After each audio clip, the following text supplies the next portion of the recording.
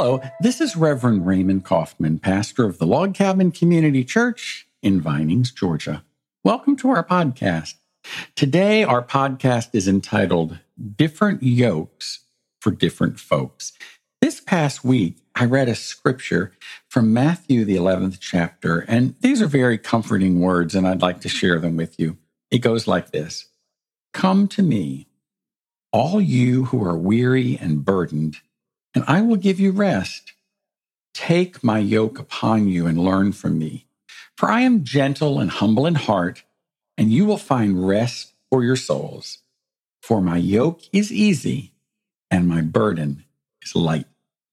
When we read that scripture in Matthew, we're learning about a yoke, and we know that a yoke is a wooden frame that was used on working animals to evenly balance the load of each individual animal, which allows them to work as a team.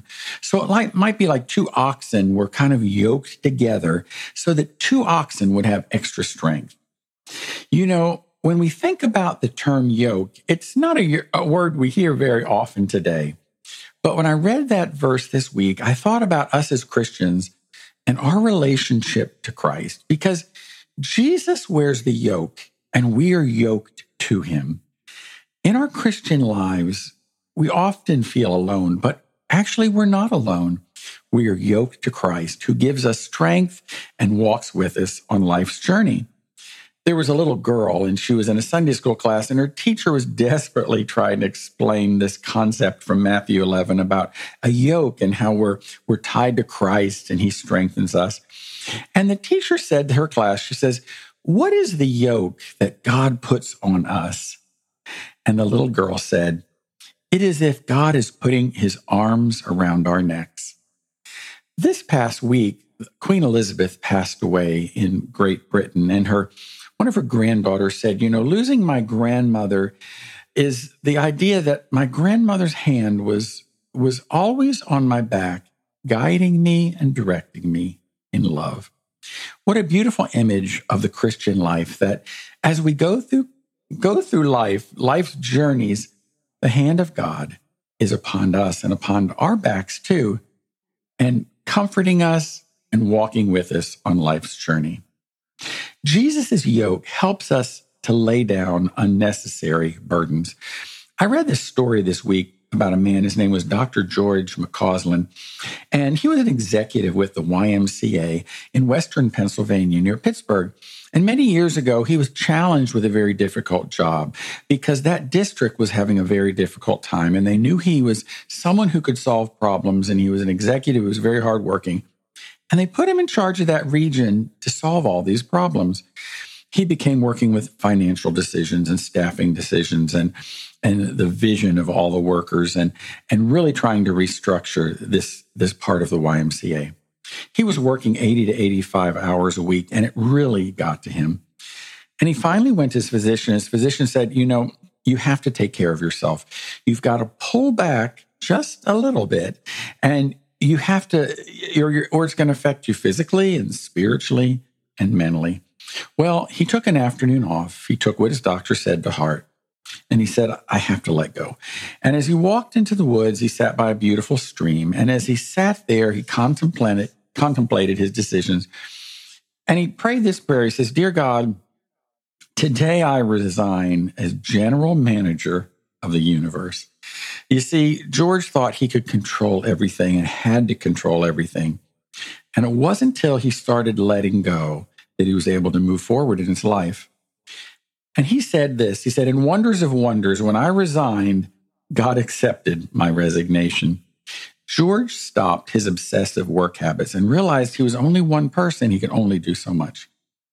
Our lesson in our Christian lives, if our spirituality and the things that we're doing in our Christian lives, we often feel like we have to do and not just be.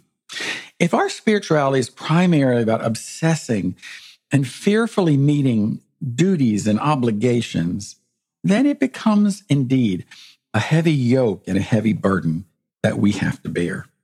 Let's discuss this. Many times in our religious journey, we become a part of a faith community, a part of a denomination where we feel like we have to follow so many rules and regulations in order to please God. And they're really unnecessary burdens. Did you grow up with a faith background where there are a lot of do's and don'ts? You had to do this. You couldn't do that. When I was in college, I went to a very strict Christian college. The men could not wear long hair, and we would come out of chapel and someone would tap us on the shoulder and say, "Your hair is getting too long." We couldn't wear jeans. We couldn't listen to contemporary music. Many times a part of your faith tradition is caught up in the do's and the don'ts. But really, Christianity, and I read this quote this week, and I really had to think about it. It goes like this: Christianity is not juggling balls on a stage, but of carrying gently eggs from a barn. Do we see the difference? When we're on a stage and we're juggling, all three balls have to be up in the air at the same time. It's very hard to get everything right. But really, the Christian life is caring compassionately and carrying those eggs from the barn. We're making sure they don't break. It's an act of compassion. Many people feel like their spiritual life is very personal and private to them, and I respect that. Make no mistake, though, it is sometimes also the act of carrying a cross. Have you heard that expression, take up your cross and follow me? There are obligations in the Christian life, but it is the light in the sense when our purpose and priorities are clear. A light goes off. What is your purpose? And what is your meaning that you find in life? It changes. For a parent having a small child, your purpose is to raise that child and take care of them from an early age. But then if you're a parent of an adult child, or, you have grandchildren, your purpose changes. When you're working hard to accomplish all the tasks that require you on your job description. But then when you're retired, your obligations and your pattern of life certainly changes. But many times it's caring for others. And it may not be caring for your children, but maybe caring for grandchildren, nieces or nephews.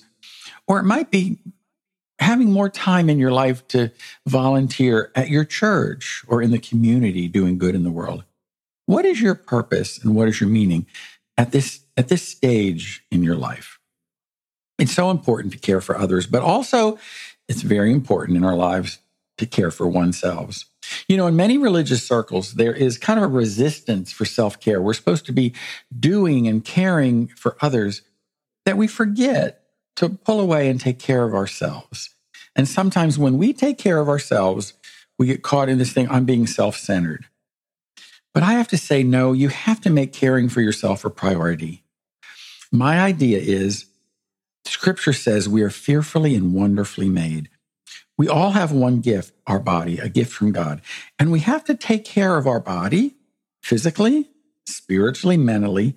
We have to step aside sometimes from life's obligation to take care of ourselves. Self-care is not self-absorption or isolation.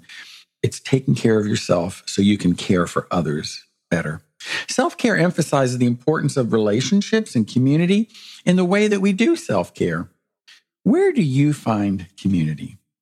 My family and I just returned from a vacation, and I saw so many people sitting outside at outdoor cafes, enjoying the company of their family and their friends, and just sitting down and having a drink or a coffee and just relaxing and enjoying life.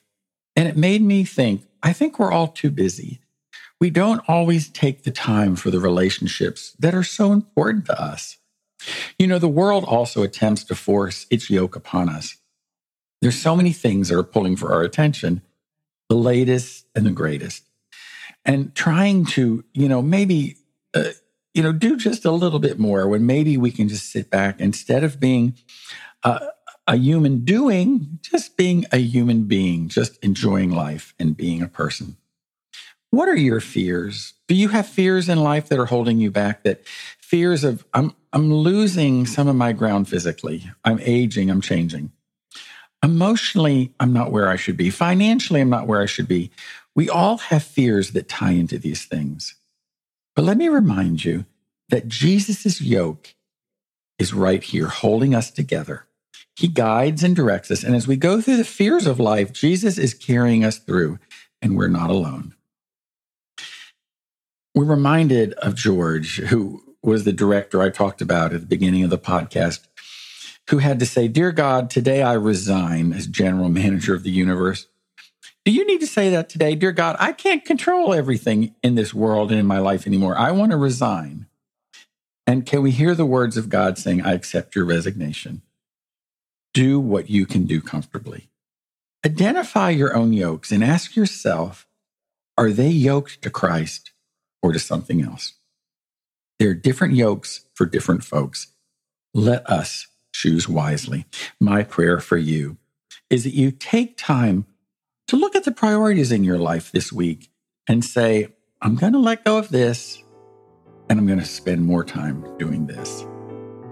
Thank you, and God bless you.